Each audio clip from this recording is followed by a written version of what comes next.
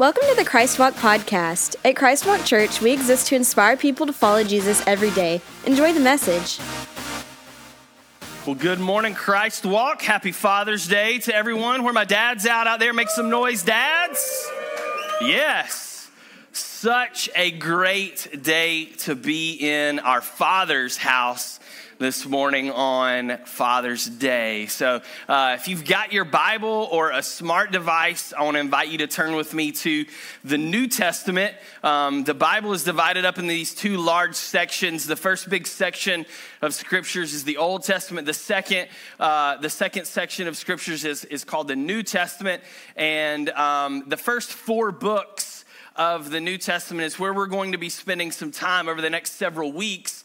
And those four books, we call them the Gospels. It's Matthew, Mark, Luke, and John. And we call them the Gospels because gospel means good news. And the reason those books are good news is because they tell the story of Jesus, who he was, what he taught, how he lived, and what he did for us. And so today and for the next few weeks to come, we're going to be spending some time in the Gospels looking at, but you can't guess, the miracles of Jesus. We're not trying to confuse anybody here this morning. So turn with me to the Gospel of John, Matthew, Mark, Luke, John. That's four books into the New Testament. And we are going to land in John chapter 2 in just a moment, starting with verse 1. So John chapter 2, verse 1, and we'll get there in just a minute. So have you ever noticed, has anybody ever noticed that like life is pretty great? Like right up until the point that it's not pretty great anymore? Has anybody had an experience like that? Like life is great right up until the point that it's just not anymore. Something happens, like things are going great at school right up until you fail the big exam, right? Things are going pretty well with the car right up until the check engine light comes on. You know, things are going pretty great at your job right up until the point your supervisor schedules a meeting with you and says, I'm sorry, but we're going to have to let you go. Things are going pretty well with your kids right up until they turn teenagers and decide they're going to hate you for the rest of their life and never listen to another word that you say. You know, right up until that happens, things were good. Things are going pretty well in your marriage right up till the point that your spouse says, they've decided they don't love you anymore. Things are going pretty well with your health right up until the doctor comes into the room and says, it doesn't look good. I'm afraid there's really not much we can do. Let's face it, sometimes life throws us a curveball. Sometimes stuff happens that we aren't expecting, and we're thrust into these situations that all of a sudden it's just on top of us and we got to figure out what to do. And when that sort of stuff happens, you and I can find ourselves in a place where, simply put, we just need the Lord to do a miracle. Am I talking to anybody in the house this morning? Sometimes we just need the Lord to do a miracle. And today we're kicking off a brand new series called The Miracles of Jesus. And over the next few weeks of the summer, we're going to be taking a look at some of the miracles that Jesus performed in the Gospels in the New Testament, with the hopes of uncovering some particular principles from these instances that you and I can apply to our own lives today. Because I don't know about anybody else in this room, but I could use a miracle. Amen? Am I talking to anybody this morning? Anybody could use a miracle in their life? You're going to have to talk to me today, okay? I'm going to need some feedback. You need to help me preach this series of messages, okay? So let's just get comfortable talking to one another. I've been the pastor for a while now. Most of you know me pretty well, okay? So let's talk to one another a little bit. It'll help you stay engaged, and it'll help me preach better. So, all right, yeah, there we go. Somebody's like, finally, he's going to start preaching better. We've been waiting this whole time. If I would have only known to shout amen, that would be the catalyst. I would have done it months ago. All right, John chapter 2, starting with verse 1. Let's jump in together.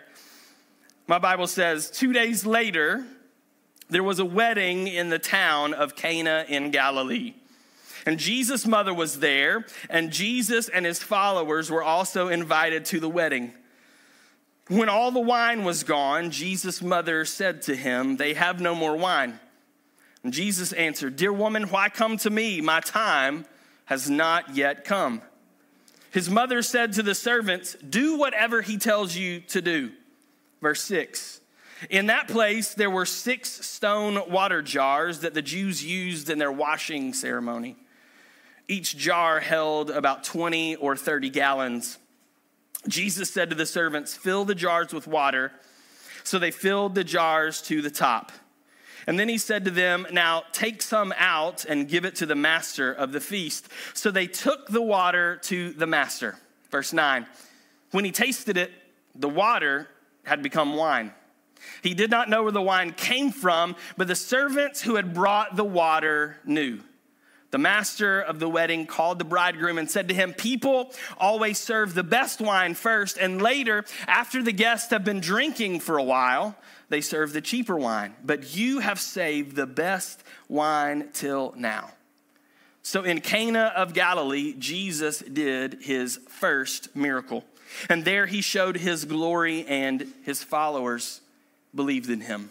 Now, I can't think of a better place for us to start a series on the miracles of Jesus than with Jesus' very first miracle that he ever performed. And I believe that the principles that we're going to learn today are not only going to be good for those of us that are hearing this message this morning, but they're going to set the tone for the remainder of this series in the weeks to come. And so we're here at Cana, and the passage tells us that that a wedding had taken place in Cana, which was northwest of Nazareth, not far from the Sea of Galilee.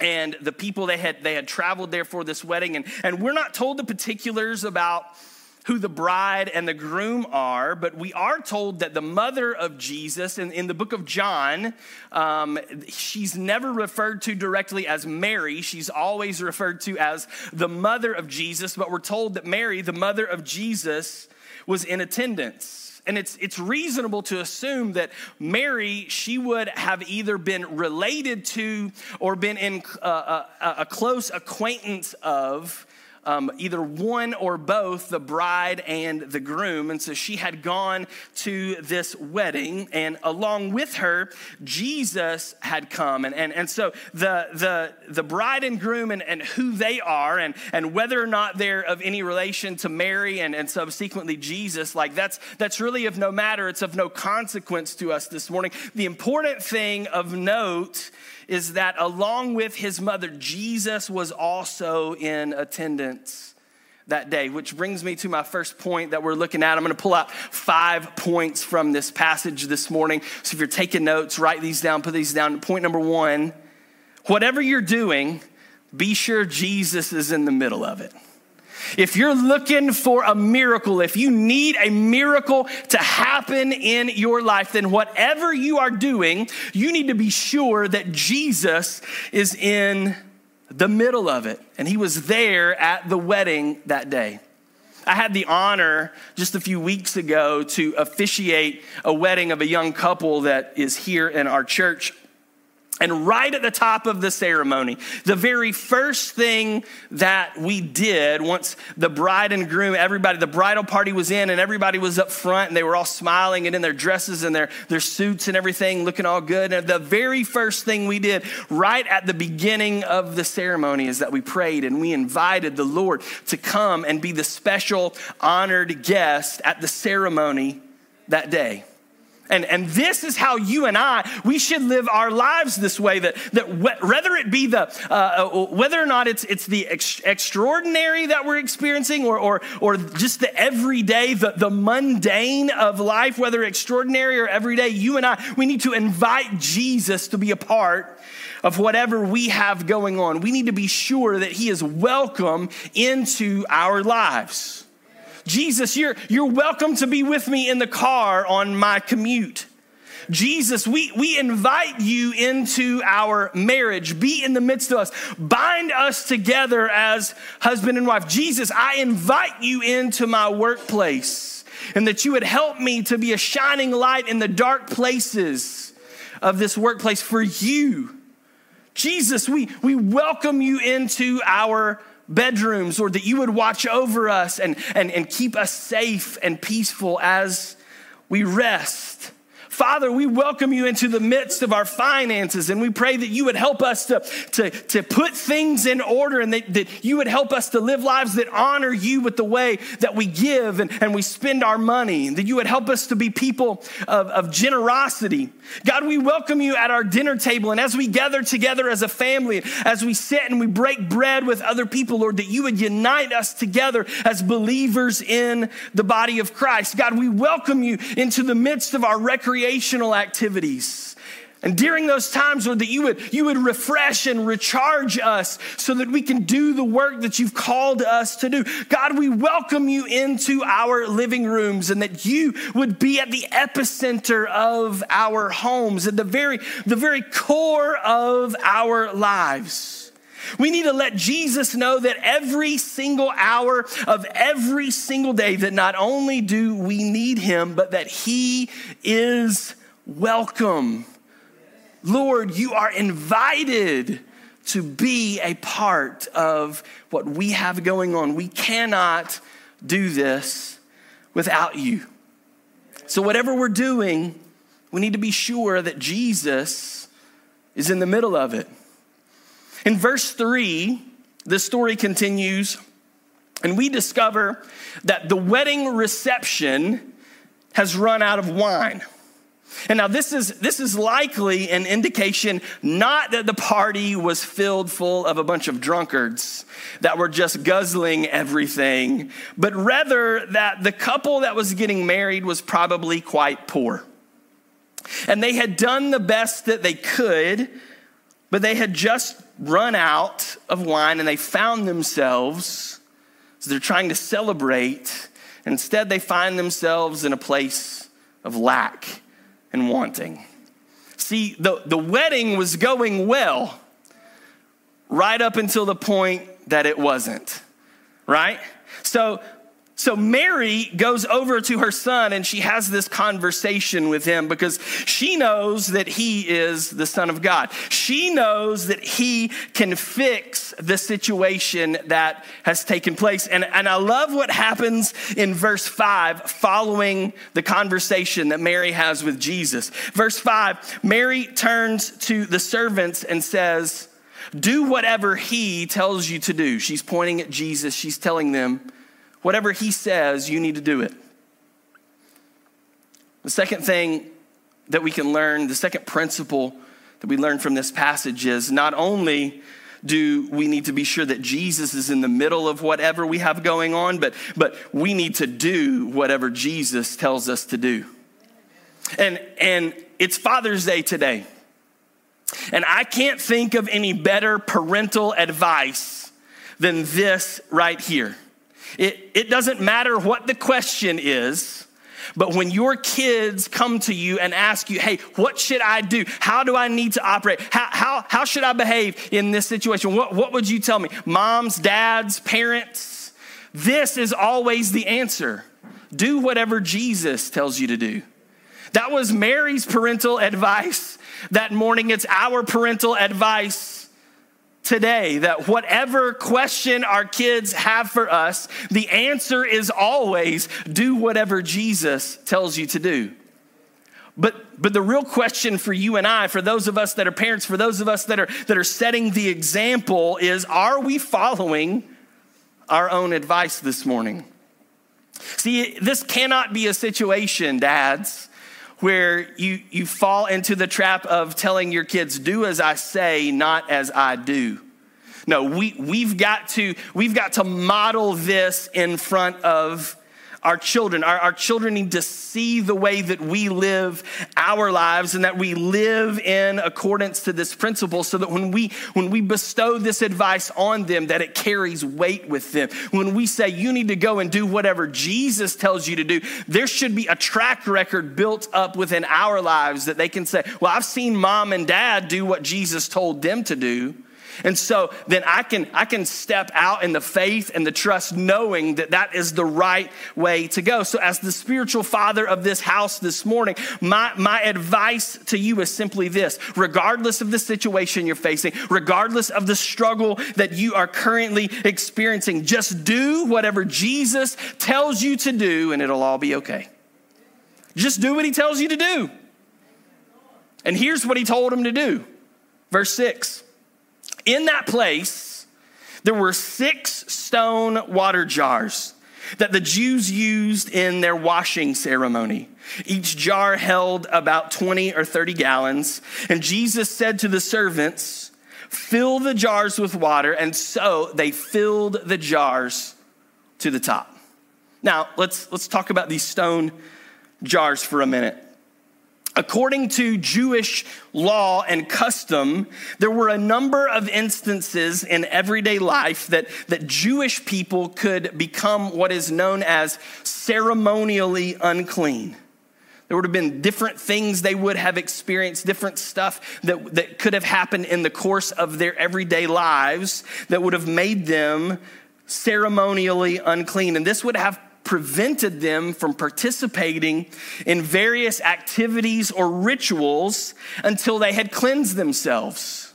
And sometimes it was as simple as just washing their hands, but other times it could have been that they had to wash their entire bodies in order to participate, and they would have to do this with the washing of water from a unique and a specialized vessel, in this case, a stone jar. But now it's important to note, and for us to remember, that this couple that everyone had gathered at their home for this wedding and the feast that followed after it, the reception, that this couple was likely poor. And their stone jars probably wouldn't have been anything fancy. And in fact, they were probably a little bit beaten up and battered. There were some nicks and some mars on them. And they were likely pushed along to the side, out of sight of everyone that had gathered for the feast, so that no attention would be brought to them. And not only that, but when Jesus discovers these 6 stone jars that are at the home of this couple that is getting married, when he finds them, he realizes that they are empty. See, it was one thing to have run out of wine, but now this couple is having to endure the even further embarrassment of having their lack, having the fact that they are so destitute and poor, and that their ceremonial washing jars are empty, having those put on display in front of all the guests at the wedding that day. You know what? I came here this morning to talk to somebody whose situation in life has left them feeling a little beaten up and battered. There's some nicks and some mars and some scrapes and some bruises that you've experienced because of the hand that life has dealt you. I came to talk to somebody this morning who feels overlooked and pushed off to the side. I came this morning to talk to somebody who feels like they've been running on empty for the past little bit. I'm looking for somebody who's feeling like a little embarrassed that somebody else might find out about the situation that they are walking through in their life, that they're embarrassed about the struggle that they're currently facing. Can I just be honest with everybody today? Is that okay? It's just us, right? Like, we're family, right? I can just be honest with you. This has been me. For the past few months, it's where I've been lately. It's the road that I've been walking. I felt a little beaten up, a little battered, a little bruised. I felt a little overlooked and pushed to the side, like I've been running on empty and just can't seem to catch up. And as I was studying for today's message, the Lord spoke to me and said, Blake, you need to pay close attention to what this verse is saying. Pay close attention to what kind of jars those are. And as I did a little bit more study and a little bit more digging, I realized that these weren't just any old jar, but these jars were set aside for a special purpose. And that special purpose was to purify the people through the washing of the water. And Ephesians 5 says that Jesus Christ will cleanse us through the washing of the water of his word. And now look what happens in verse 7. Jesus told the servants to fill the empty jars with water. And they filled them, what, halfway full? No. 3/4 of the way full? No.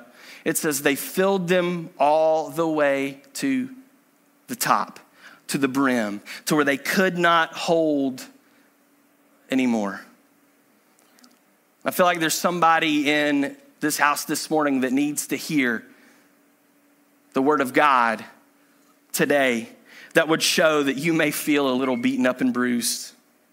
You may feel like you've been overlooked and pushed to the side. You may feel like you're running on empty and don't have the strength to make it through what you're going through, but the Lord has seen you. He has not forgotten you. He has set you apart for a special purpose. He hasn't brought you to where you are to punish you. He has brought you to where you are to purify you this morning. And you are no longer going to be empty today, but by the command of the Lord Most High, you are going to be filled all the way to the top, lacking nothing. That the Lord is getting ready to pour out something new in your life. And if you could just get a hold of this revelation, that where you thought that God had forgotten about you, where you thought that you had been pushed to the side, that you were overlooked, that God is bringing you out in front of everyone. And he's saying, look at what I'm going to do. Fill them up and cleanse them and purify them. Because here's the thing. Jesus, he's not punishing us. He's preparing us to receive our miracle. It's the third point. Jesus is preparing us to receive our miracle. Sarah and I, we were in Southwest Florida down at a pastor's training for a few days this week.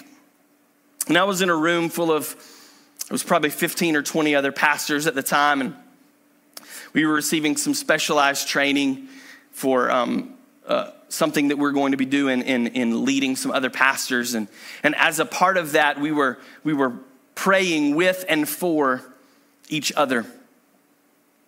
We had this special time of prayer, and there was just an incredible presence of the Holy Spirit in the room. And we were praying together, and I was praying specifically for this church, praying specifically for you.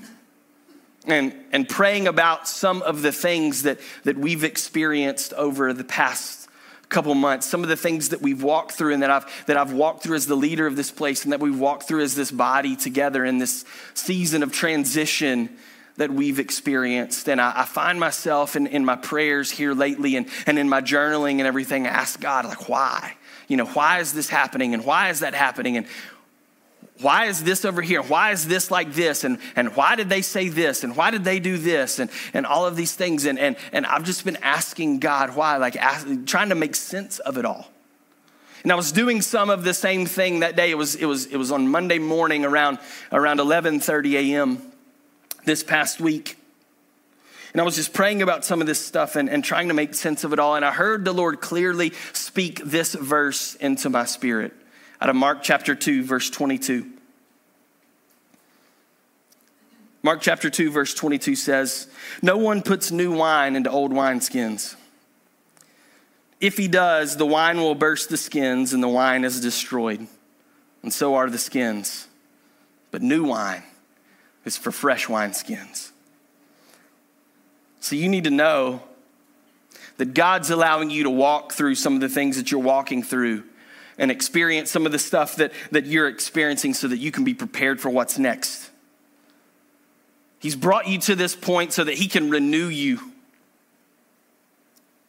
so that you'll be able to receive what he's wanting to give you, the blessings that he's wanting to pour out in your life. God hasn't forgotten about you.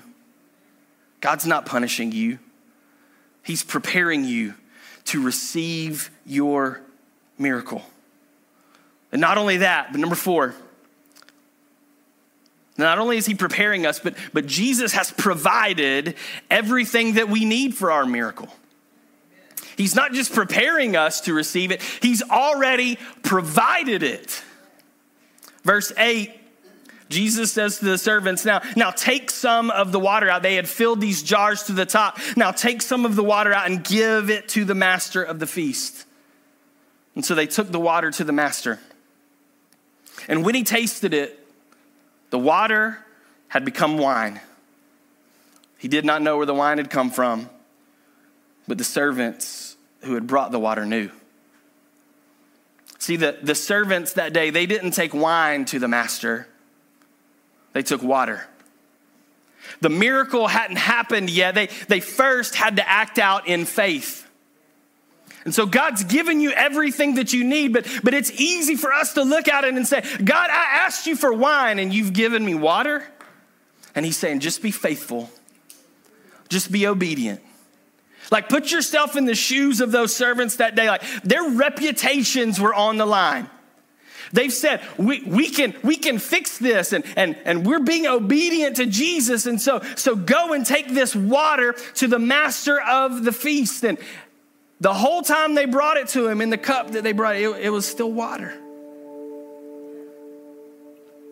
But the Bible says that when he took a drink, that water had become wine. See, to them, it was still water.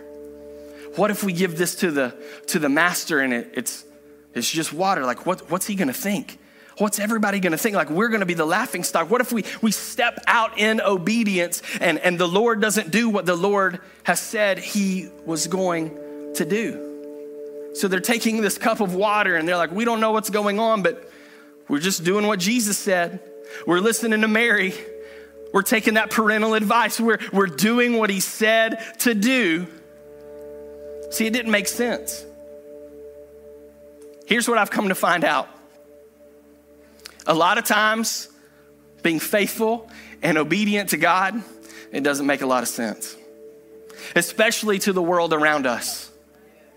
Giving up a couple hours on your Sunday morning when you could be sleeping in or at the beach or on the golf course, it doesn't make sense to the world. Giving away 10% of your income to the local church in tithes, and then over and above that in offerings, it doesn't make sense to the world around us. Spending time working on meeting the needs of other people instead of focusing on your own needs, it doesn't make sense to the world around us. Volunteering to change dirty diapers of children that are not biologically yours in the church nursery, it does not make sense to the world around us. But when you and I make a commitment to be faithful and obedient and to honor God with our lives, then he is able to transform not only our situation, but he is able to transform us. And the Bible says that when the master of the feast, when he tasted the water, it was no longer water, it had become wine. And I'm no science expert, but the chemical makeup of water and the chemical makeup of wine are two totally different things. A transformation had taken place that day. And the Bible says the master of the feast, that he had no idea where the wine had come from. All he saw was the fact that the wine had run out. He didn't know where it came from, but the servants, they knew. And when God moves in your life, the world around you isn't gonna be able to recognize it, but you are gonna know. You're gonna know that God Almighty has moved, that He has done something new, that a transformation has taken place because He has rewarded your faithfulness and your obedience, and God's going to use that to be a part of your testimony. And you're gonna be able to walk into the world and you're gonna be able to say, yes, I know that at first things looked pretty bleak. I was battered and I was bruised and I was overlooked and I was empty and all I had was just a little bit of water. But because I remained faithful and because I chose obedience, God brought forth new wine in my life. The teacher said I wouldn't pass the class, but Jesus, He said, I wanted a divorce, but Jesus. The doctor came in and said, there is no hope, but Jesus. The bank said insufficient funds, but Jesus. The landlord knocked on the door and said eviction, but Jesus. The devil came and said eternal damnation, but Jesus.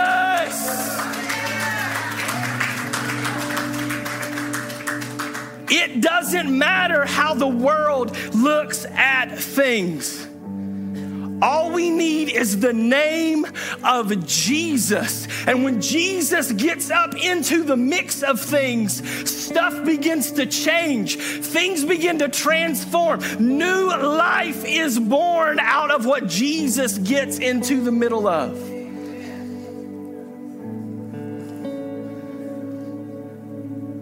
Not only has he prepared us to receive, but he's provided everything that we need. And I love this last part. Watch this. This is so good. The master of the wedding called the bridegroom, verse 10, called the bridegroom and said to him, people always serve the best wine first. And later, after the guests have been drinking a while, they serve the cheaper wine. But you saved the best wine until now. Number 5, because of Jesus, the best is yet to come. Because of Jesus, the best is yet to come. You think it's been good? It's going to get even better. God's best is yet to come. Isaiah 43:19. It says, look at the new thing I'm gonna do. It's already happening. Don't you see it? I will make a road in the desert and rivers in the dry land. God hasn't brought you this far to leave you high and dry.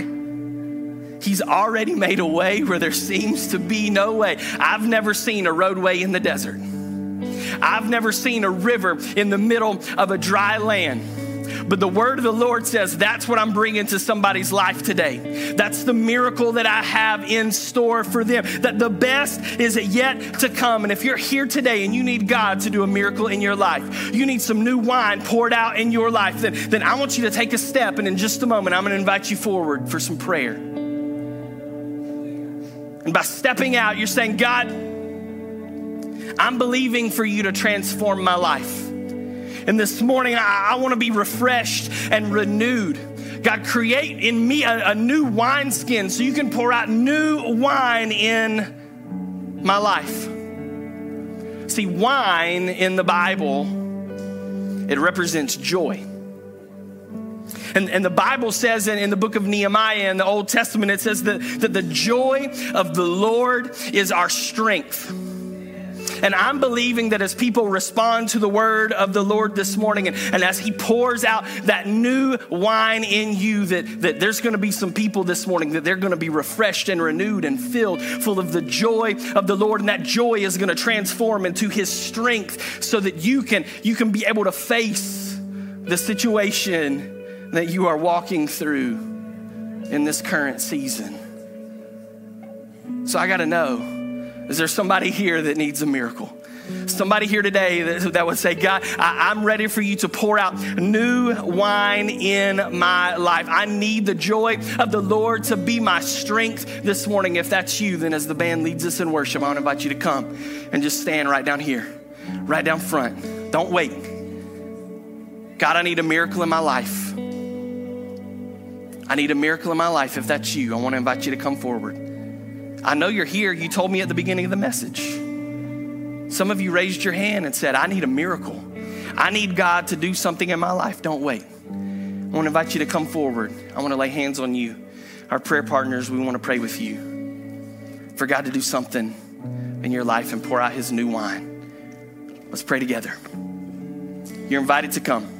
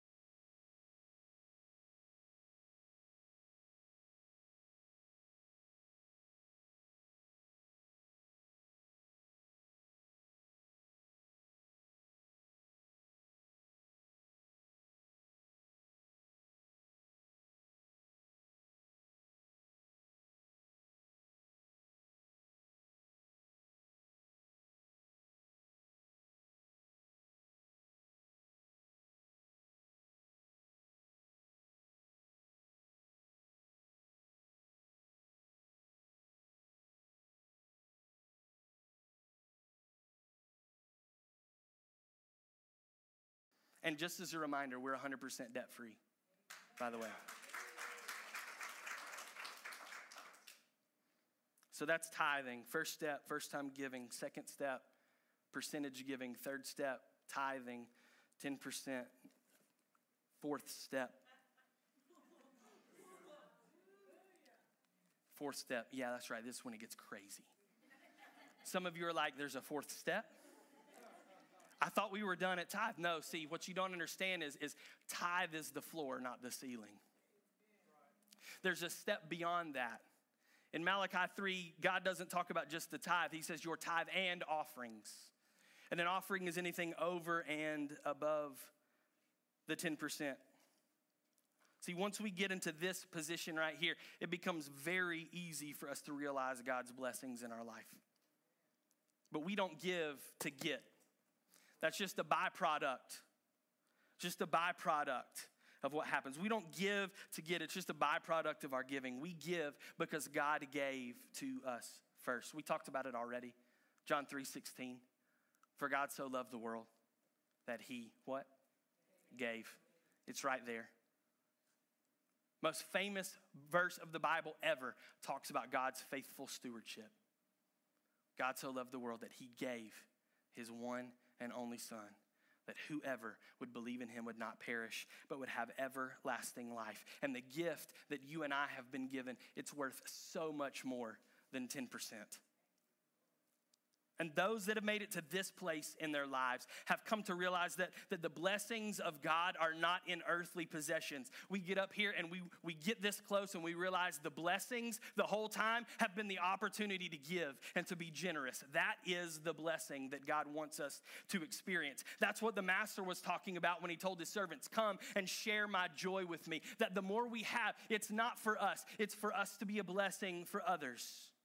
See, we haven't been created to be consumers of God's blessings. We've been created to be conduits to share God's blessings with the world around us. So this is generous or extravagant giving. And there's a process. I don't know where you're at in it. But these are the steps that you could take. Give for the first time. Begin to give a percentage regularly. Work your way up to 10% where you're regularly and consistently tithing 10% of the first 10% of your income, not the back 10%, the first 10% of your income. And then some of you, you've been living there for a long time. It's time to do even more. God's wanting to stretch you. He's wanting you to become an extravagant giver. Now, here's what I don't want you to do. Don't leave here today and go to lunch and talk about how all Pastor Blake and all Christ Walk does, they only want my money. That's the only reason they're interested in me. That's a lie from the devil. It's simply not true. Christ Walk Church is a church and I'm a pastor. I don't want something from you. I want something for you. And if you'll honor these principles in your life, you will receive blessing, that God's going to open the windows of heaven and pour out so much blessing in your life, you won't be able to contain it all. That is what I want for our people. And the enemy's trying to distract us and everything because he doesn't want you to hear the things that I'm saying. He doesn't want you to hear the truth that I'm proclaiming this morning. But you need to know that I'm not creating an expectation that you do something that I'm not doing. You need to know that not only do I teach about this stuff, but Sarah and I, we practice these principles. We live by them. This is how we conduct our life. And just because I'm sitting up here all high and mighty on top of my ladder, don't for one second think that I've never been in the place that you're in. Listen, I've been in that place before. I was even on staff at a church, and I took the mindset and the approach that I could not afford to tithe, that we didn't have enough money. I took a poverty mindset. It was a broken mindset towards giving, but I had people around me who lovingly guided me and shepherded me and showed me the truth and the value of being obedient to God and his word so that I could step out from under the curse and walk in the full blessings of God in my life. And it's made all the difference. See, I grew up in a household too where these principles have been modeled for me. And my mom and dad are here this morning, and this is just a happy accident. But I've seen firsthand the sacrifices that they've made over the years. And there's nobody that I know personally that practices this kind of faithful stewardship more than those two people right there.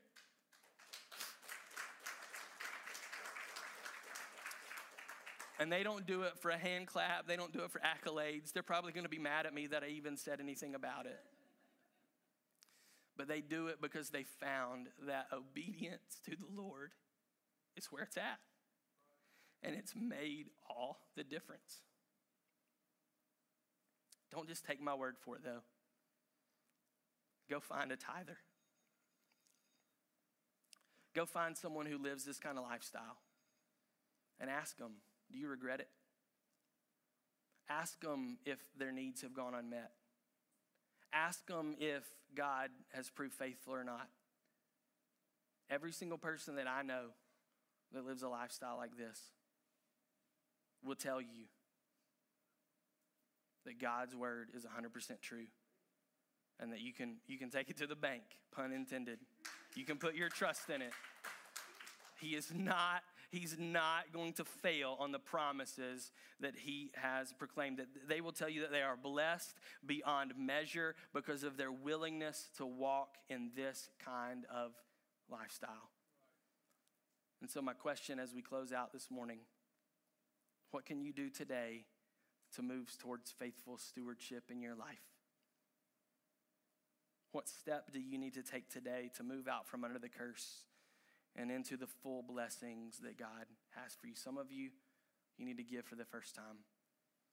Some of you need to become a percentage giver and start giving God a regular portion of your income as you work your way up to 10%. Some of you need to step up into the 10% and say, I'm gonna fully obey God with my finances. And then others of you need to invest extravagantly and generously into the kingdom of God over and above that 10%, and then sit back and watch what God is going to do in your life. Not because I said so, but because his word says so.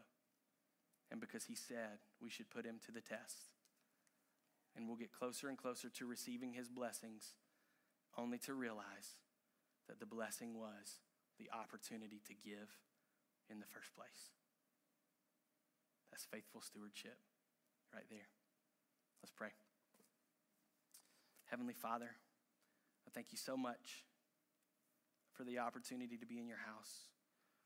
I thank you that despite distractions, Lord, that the truth of your word has gone forth.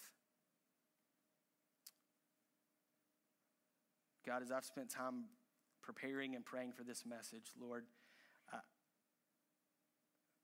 I've prayed that this would not be generated by selfish ambition or impure motives.